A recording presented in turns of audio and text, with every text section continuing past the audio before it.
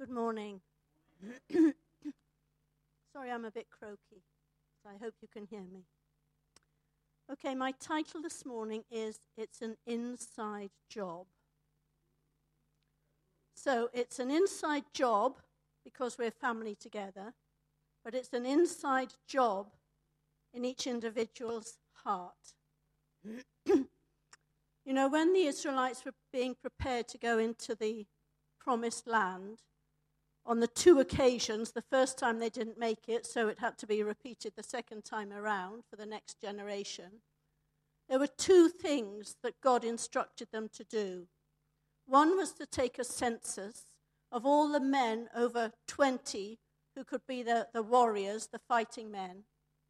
And there were over 600,000 fighting men ready to go into battle, ready to take possession of the promised land.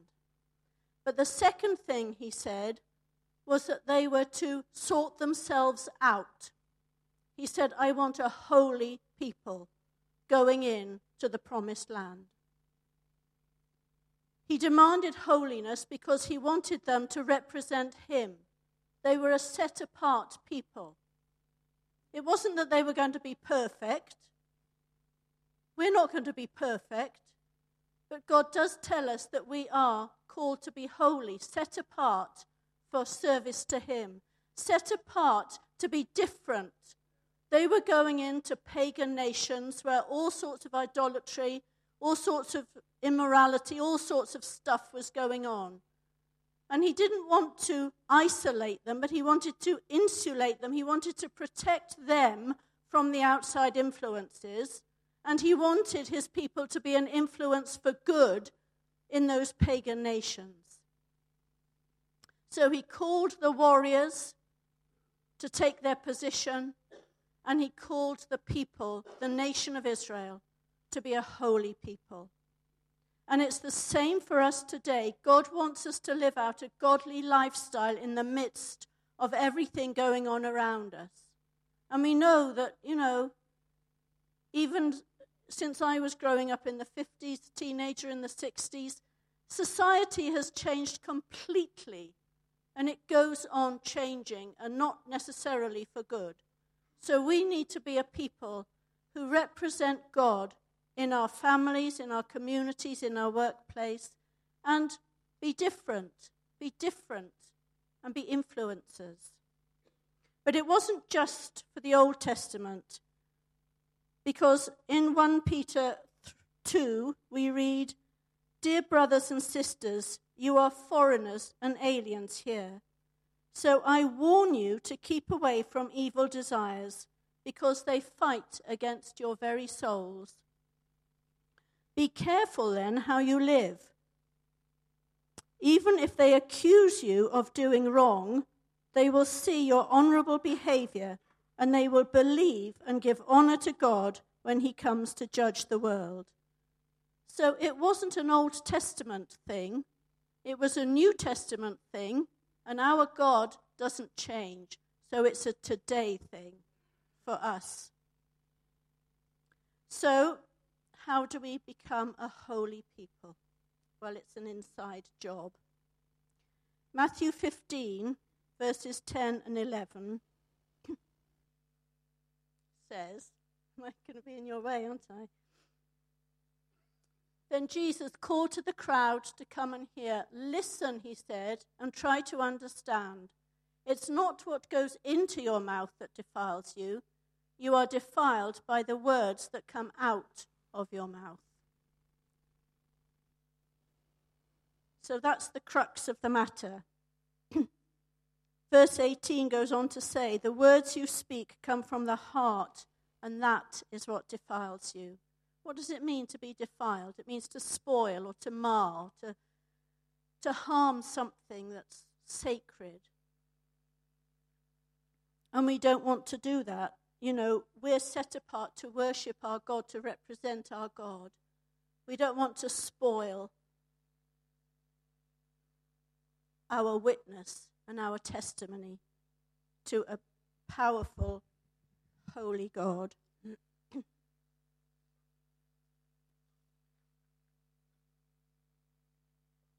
Another scripture that emphasizes this is Matthew 12, verse 33, that says a tree is identified by its fruit. If a tree is good, its fruit will be good. If a tree is bad, its fruit will be bad. And then he's talking to the Pharisees here when he says, you brood of snakes.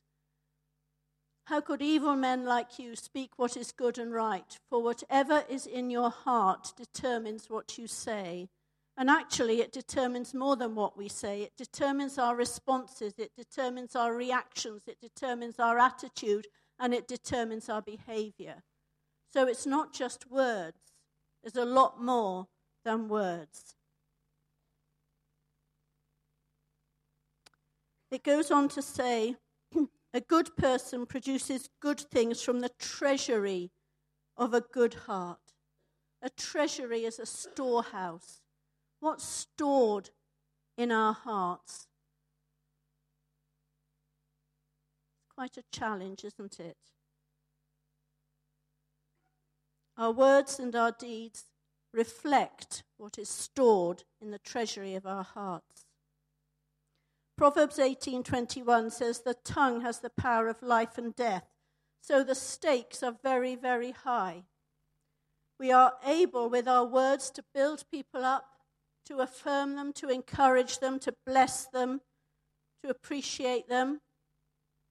And on the other side, we are able to destroy people by what we say.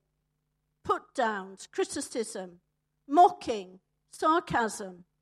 We can destroy people's confidence. We can destroy their potential. We can destroy their identity.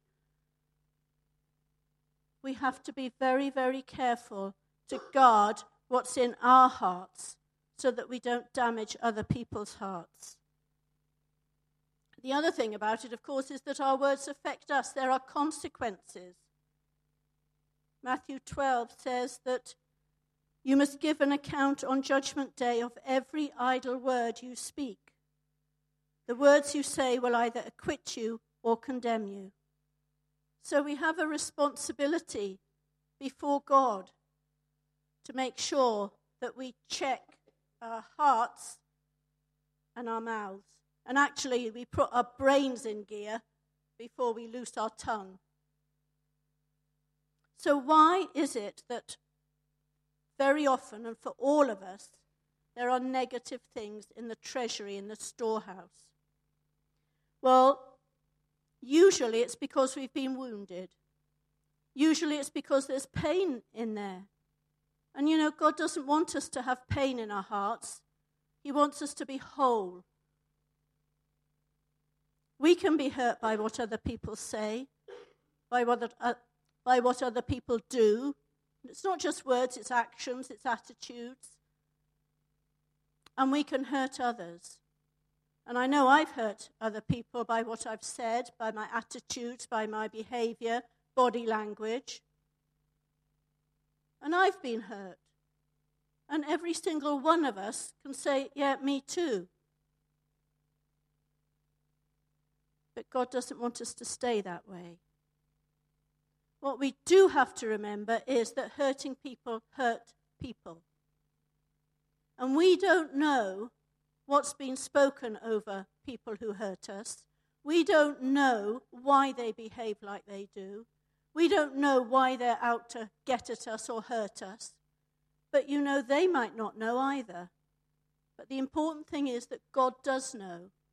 God knows everything about every single person on planet Earth.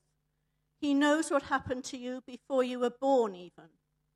He says to Jeremiah, doesn't he? I knew you before you were conceived in your mother's womb, before you were formed in your mother's womb. He knows what's been spoken over you, even when you were in the womb. And you know, if we ask him, he can reveal, and he will reveal, what those things are, so that he can take us on a journey of healing. Negative things stored in our hearts cause us to be bitter, resentful, angry, lacking in self-confidence. They might cause us to be a bully or to be abusive in our behavior. They might cause us to become addicts because we just want to run away. We want to not face up to reality. Very often we're unable to form lasting relationships. There's often fear, hard-heartedness, judging and criticizing, because if we can't find value in ourselves, we've got to destroy other people. Can lead to immoral behavior because we're so craving for love that we'll do anything to get it. And we don't realize that we're looking in the wrong place and in the wrong way for a love that God wants to give us. And all these things can be a result of what's happened to us on our life's journey. Rejection, isolation, abandonment, loss, abuse, betrayal, being compared to others and found wanting, sibling rivalry, inappropriate control over ourselves by other people. All sorts of things that can have happened along life's journey can influence what's in our heart and how we respond, how we react, how we behave, what we say.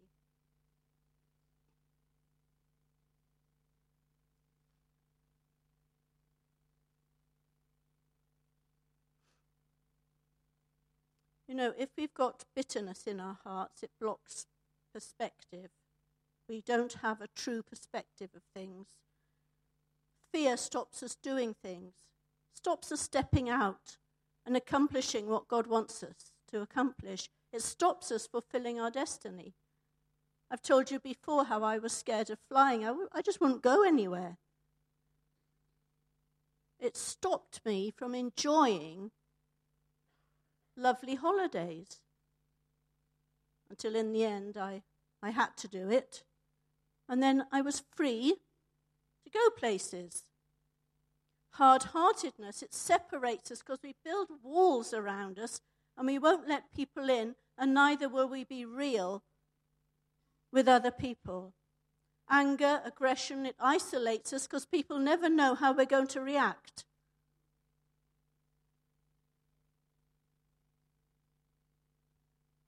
But the good thing about all this, and the good news, is that God knows, He sees, He cares, and He wants to sort us out. So how do we recover from all of this? Well, the first thing is to acknowledge to ourselves, to admit to ourselves that we have issues. And that's a big one.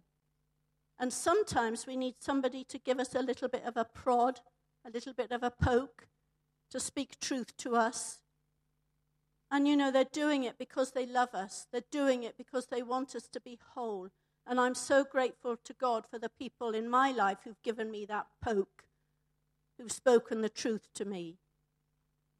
And you know, a few years ago, somebody challenged me about something in my life, and they said to me, why is it that you have this unnatural sense of responsibility? Why is it that everything's your fault? And it was true.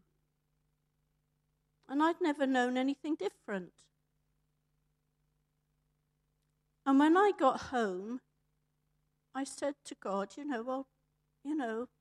it's true what that lady said, but I don't know why I'm like that. It's just how I am. But it's not how God wants me to be. And as I prayed about it, He took me back to a situation in school. I talked about school before. I hated school. When I was 9 years old and something happened in class, I can't tell you what it was, and maybe it's best that I don't know. Something happened in class, and I remember we were all kept in. And in the end, I put up my hand and I said, it's me. It wasn't me.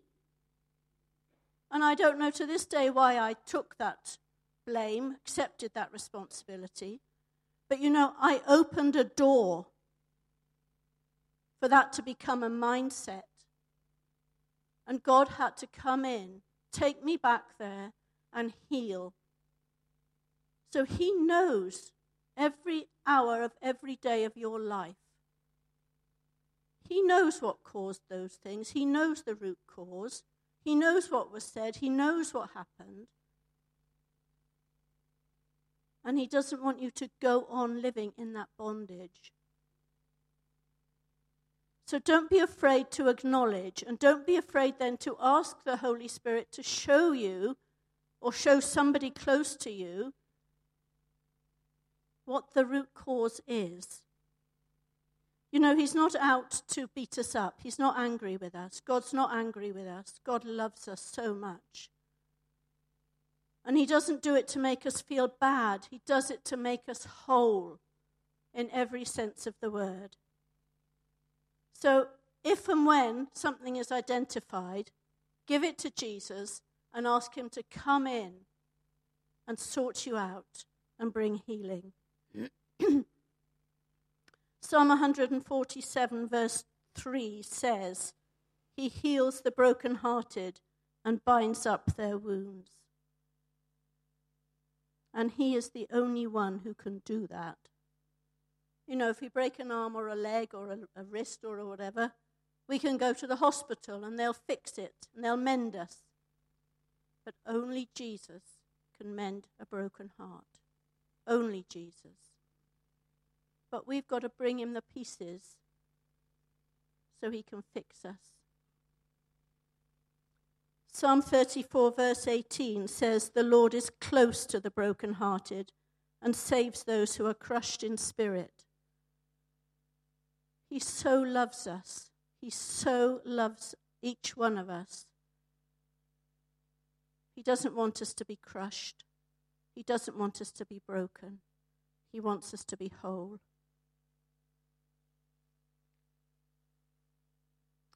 There are two parts in being made whole. First of all, we're cured of the symptoms.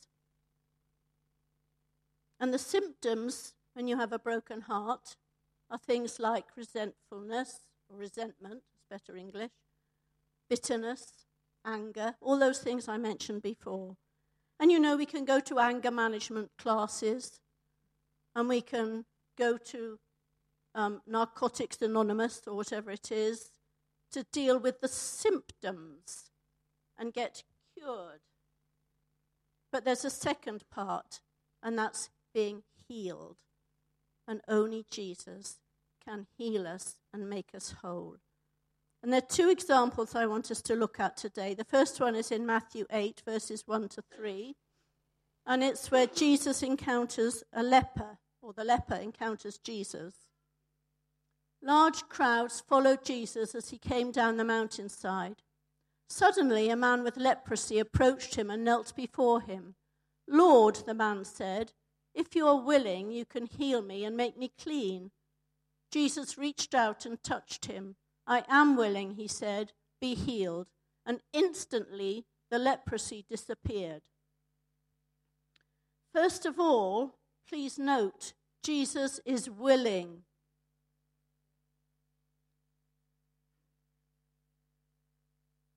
Sometimes we have a mindset that tells us, I know Jesus can, but I don't know if he will.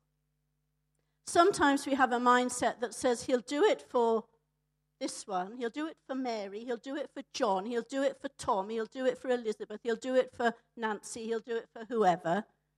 But I don't know that he'll do it for me. Let me tell you, he will do it for you. He will do it for you because he desires you. You are his desire. You are the apple of his eye. You are the one that Jesus hung on the cross for. You are the one that Scripture says we are valued, we are honored, we are precious in his sight. That's you and that's me. He will do it for you. He's done it for me. He will do it for you. Please believe me. Please don't think that you don't qualify. You qualify because Jesus has qualified you. We don't qualify because we're good, and we're not disqualified because we're bad. We're not qualified because we're worthy. We're qualified because Jesus has made us worthy. Please, please believe that. You are worthy to be made whole, and that is God's desire for you today.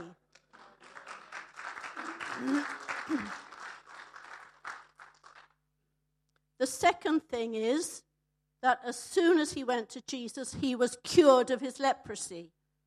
The symptoms left him and he was restored, which means that a miracle of reconstruction took place, because he might not have had a nose, or he might have not had any fingers or toes or hands.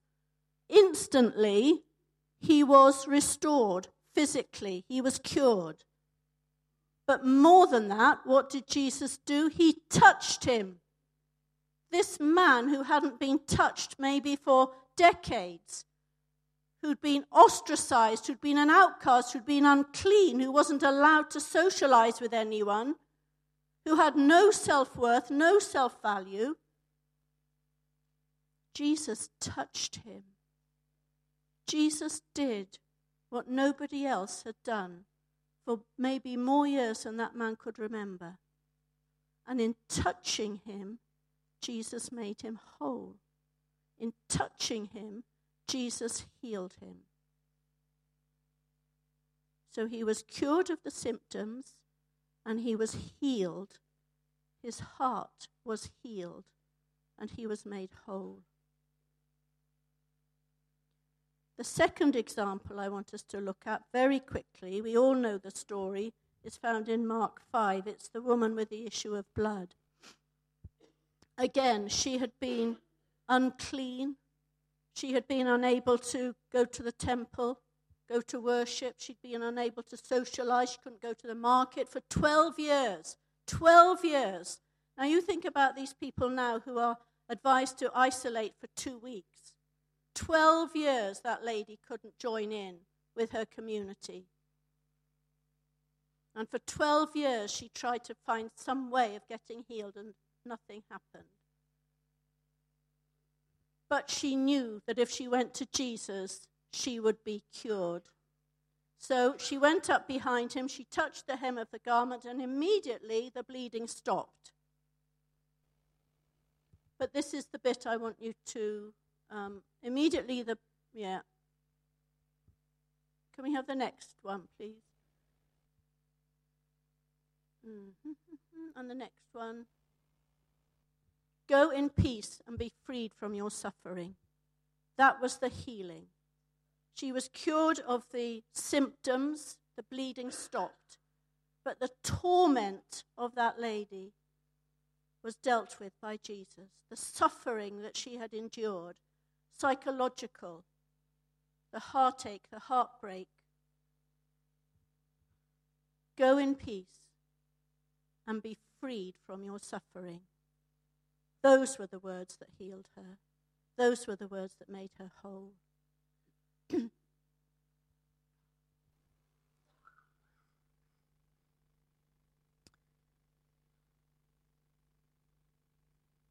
So, Jesus is willing to heal us, but what do we have to do? We heard this morning, we have a responsibility. Our part. What did the leper have? What did the woman with the issue of blood have? Faith. The leper knew that if he went to Jesus, Jesus would heal him. He had faith. He believed. The woman with the issue of blood, it says in one translation, she said to herself, if I can just touch the hem of his garment. What are you saying to yourself? What am I saying to myself? Am I saying, if Jesus said it, he will do it? If Jesus promised it, he will carry it out? Are we standing in faith? Are we declaring it? Are we looking in the mirror and saying, I receive my healing, I receive my wholeness in Jesus' name? So faith, we need faith. The other thing we need to do is forgive. Forgiveness is a very, very, very, very powerful force. We need to forgive the people who've damaged us. And then we need to ask God to forgive us for damaging other people. At the end of the Lord's Prayer, we read in Matthew 6 that Jesus says, "If you forgive those who sin against you, your heavenly Father will forgive you. But if you refuse to forgive others, your Father will not forgive your sins." I just want to say that forgiveness is more than raising your eyes to heaven and saying, "Oh, sorry, God." That is not forgiveness. It is not asking for forgiveness, and it is not receiving forgiveness. Forgiveness is an absolute change of heart. Forgiveness is agreeing with God that you've done something or said something that you should not have said or done. Forgiveness is coming in line with what God says. So forgiveness is going to God and saying, "I offended my brother today. I put him down by saying whatever. I made him feel stupid, small, humiliated. And I know, Father God, that that's not your way. And I confess my sin. And I ask you to forgive me. And I know that you will, because it says in Scripture that if we confess our sins, he's faithful to forgive us and cleanse us from all unrighteousness, 1 John 1:9. But there's more to it than that. Because then we say, "Please, Holy Spirit, would you help me to be different? Would you help me not to repeat that behavior, attitude, whatever it is?" And then we're released. And when we forgive others, it's a release. It really is a release. It's a healing. It's a healing. I think it's Joyce Meyer who used to say, unforgiveness is like drinking poison and expecting somebody else to die. We damage ourselves if we don't forgive. Forgiveness is very, very important. That we choose to forgive. It's a choice. It's a decision that we make or not. So we choose to forgive those who have wounded us. And as we forgive, God will set us free from the bondages of the past. I haven't got it on the screen, but I just want to read a couple of verses from Luke. Luke 6:27 to 28. I got the right one. Yeah. And this is what we need to do after we've forgiven. But if you are willing to listen, I say, love your enemies. Do good to those who hate you. Pray for the happiness of those who curse you. Pray for those who hurt you. So that's the command that Jesus gives us. To love, to pray, to bless. And so once we've forgiven, we then need to thank God for that person or those people. And you know, there's always something good about everybody. We can always find good things to thank God for in people. And as we begin to thank God for them and identify the good things in them, our hearts change. And then we're told to bless them. And the biggest blessing that we could bless anyone with is that they would know God. So if we can't think of anything else, we can say, Lord, would you bless them to know you, that you are God? Would you bless them to come into a personal relationship with you through Jesus Christ? Would you bless them with good health? Would you bless them with whatever, prosperity, with a job, whatever they need? Thank God for them. There's power in thanking God. There's power in blessing. And as you do that, your heart will be healed.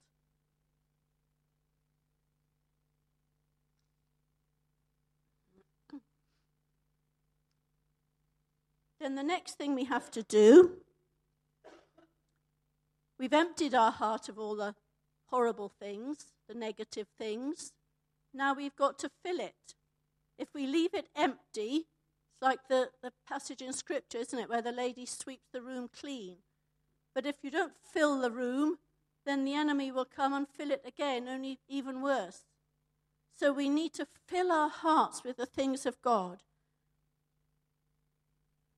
Good fruit comes from a plant exposed to rich soil, which is fertilized by the word of God and watered and weeded and tended by the Holy Spirit. And remember, a good person produces good things from the treasury of a good heart. So, how do we fill our heart with good things? Psalm 19:14 says, "May the words of my mouth and the meditation or the thoughts of my heart be pleasing to you, O Lord, my rock and my redeemer." So we need to take authority. We need to ask the Holy Spirit for strength so that we can be self-controlled.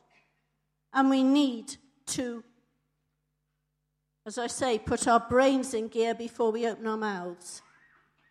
But hopefully we'll have a rich treasury of good things in our heart. So from our heart will come good words, good things that will build people up.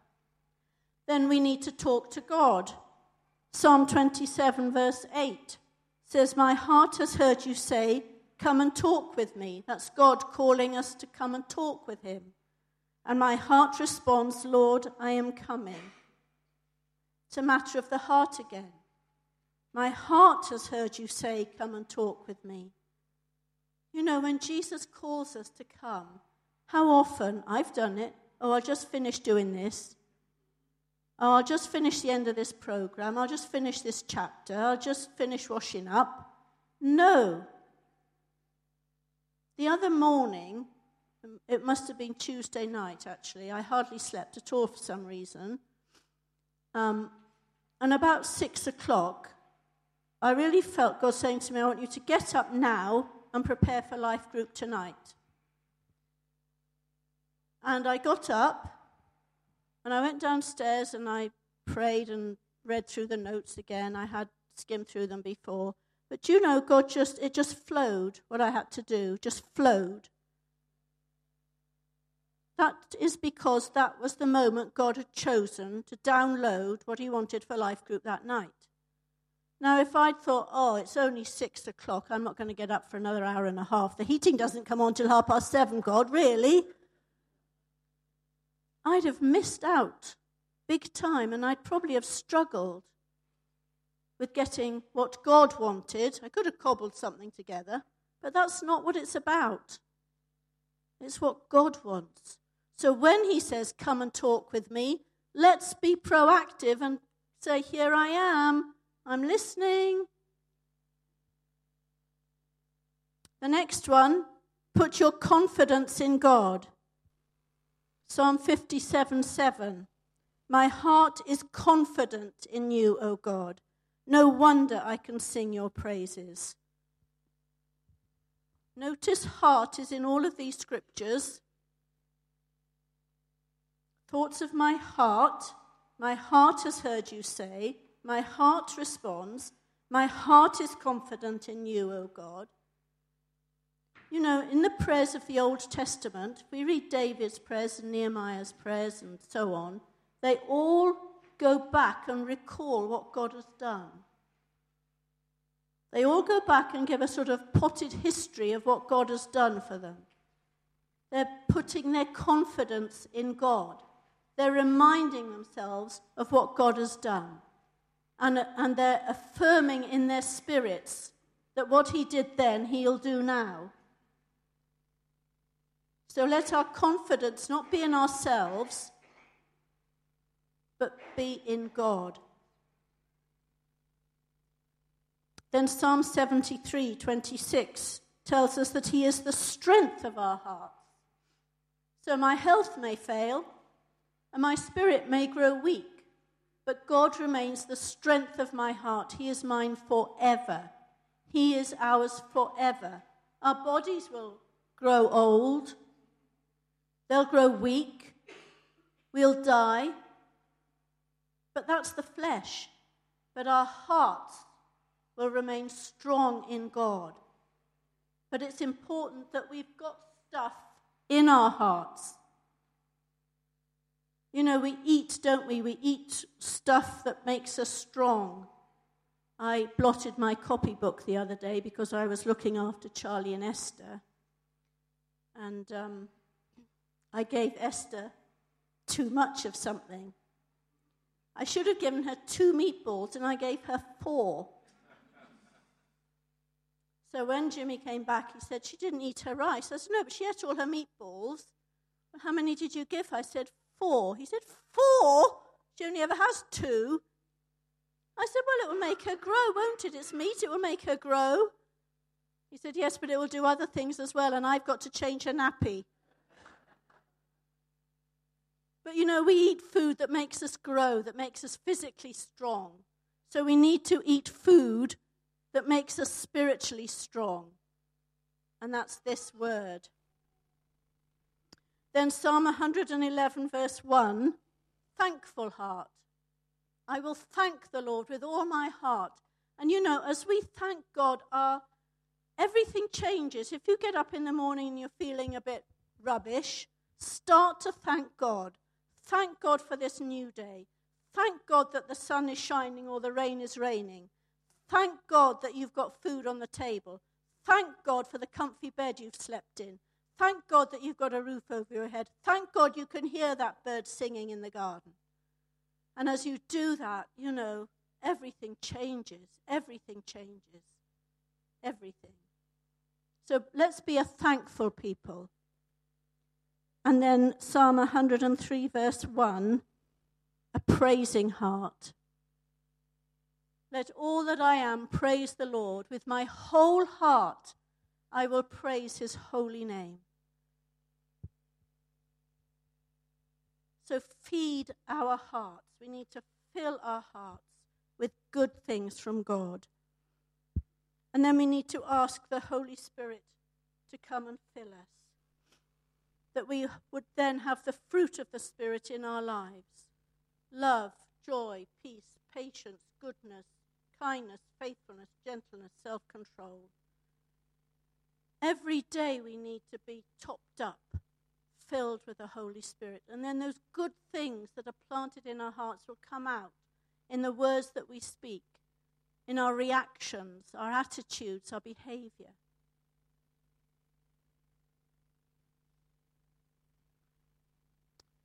So, we have a choice. Are we going to ask God to show us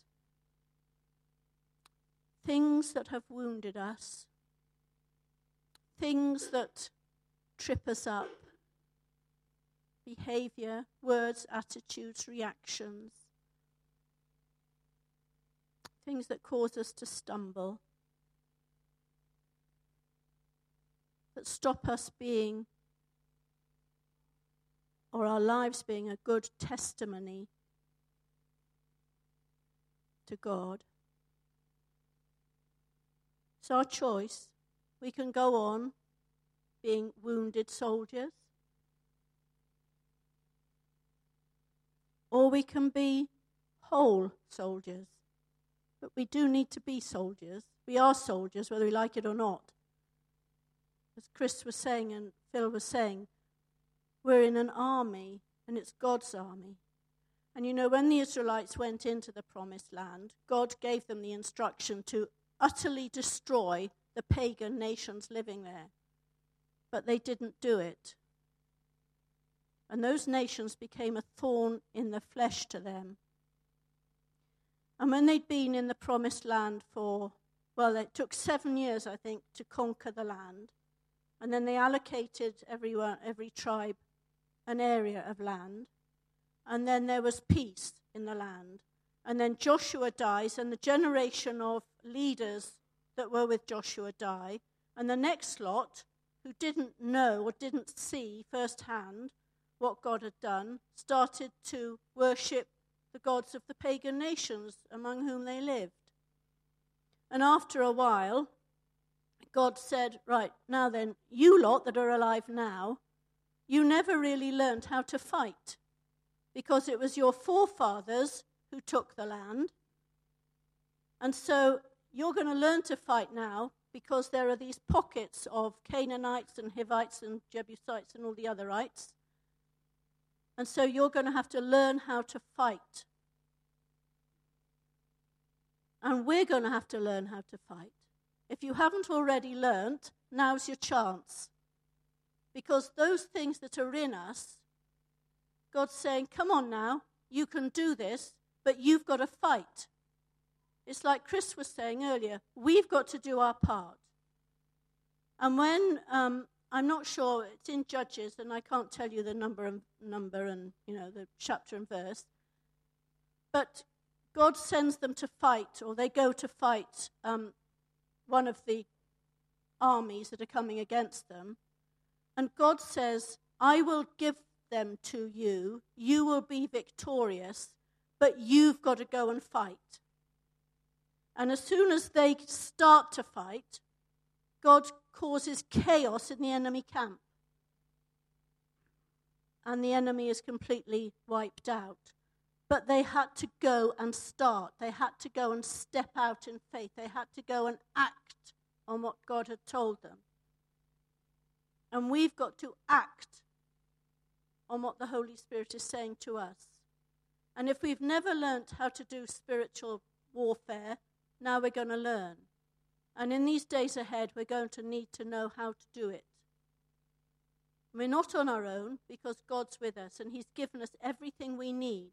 He's given us the blood of the Lamb. He's given us the word of our testimony. He's given us the tools of prayer, praise, worship. He's given us his word. He's given us the armor, the sword of the Spirit, which is the word of God. He's given us everything we need to be victorious, but we've got to do it. We've got to pick up the sword. We've got to pick up the shield of faith. We've got to activate the power of the Holy Spirit within us. We've got to declare stuff. And we've got to open our hearts, if we want to, and say, okay, God, I have an issue with anger. I've got pain in my heart because of loss or rejection or whatever it might be. I was abused. I was bullied. I'm still carrying that wound, Lord. But I don't want to carry it anymore. So I'm asking you today to come in and heal me, to come in and mend my broken heart, to come in and cause me to stand strong and straight, full of faith, ready to be part of the army of God. You know, I said earlier that you are precious to God. He died for you. He died for me. That's how precious we are. We have to remember the power of the blood of the Lamb.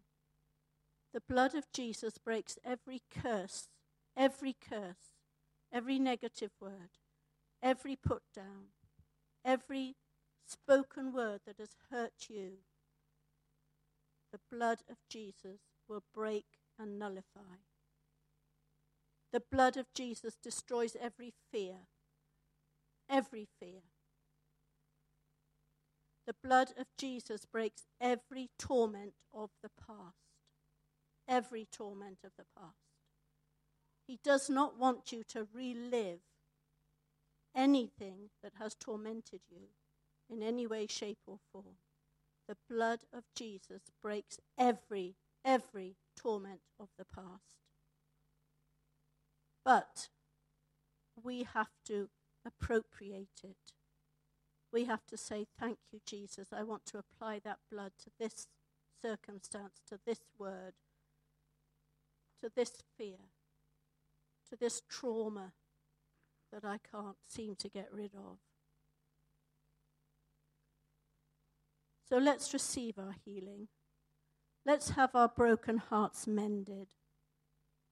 Because, you know, when we have our broken hearts mended, we can be vessels of hope and healing to other people. And we have a testimony, and we can be a witness.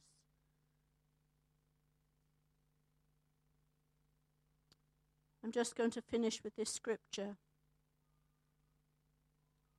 Matthew 5:16, where Jesus says, "Let your light so shine before men, that they may see your moral excellence and your praiseworthy noble deeds, and recognize and honor and praise and glorify your Father who is in heaven." So yes, God wants us whole. But when we're whole, we glorify our Father in heaven. It's all about Jesus. It's all about letting our lights shine. It's all about being able to say to our neighbor, you know, I suffered whatever, but Jesus made me whole, and he will make you whole. Would you like me to pray for you? It's about shining out there in a dark world. Shining for Jesus, not shining saying, I'm all right. It's not about that. It's a declaration of the goodness of God in the land of the living. That our words and our deeds and our moral excellence bring honor and praise and glory to our Father who is in heaven. Amen.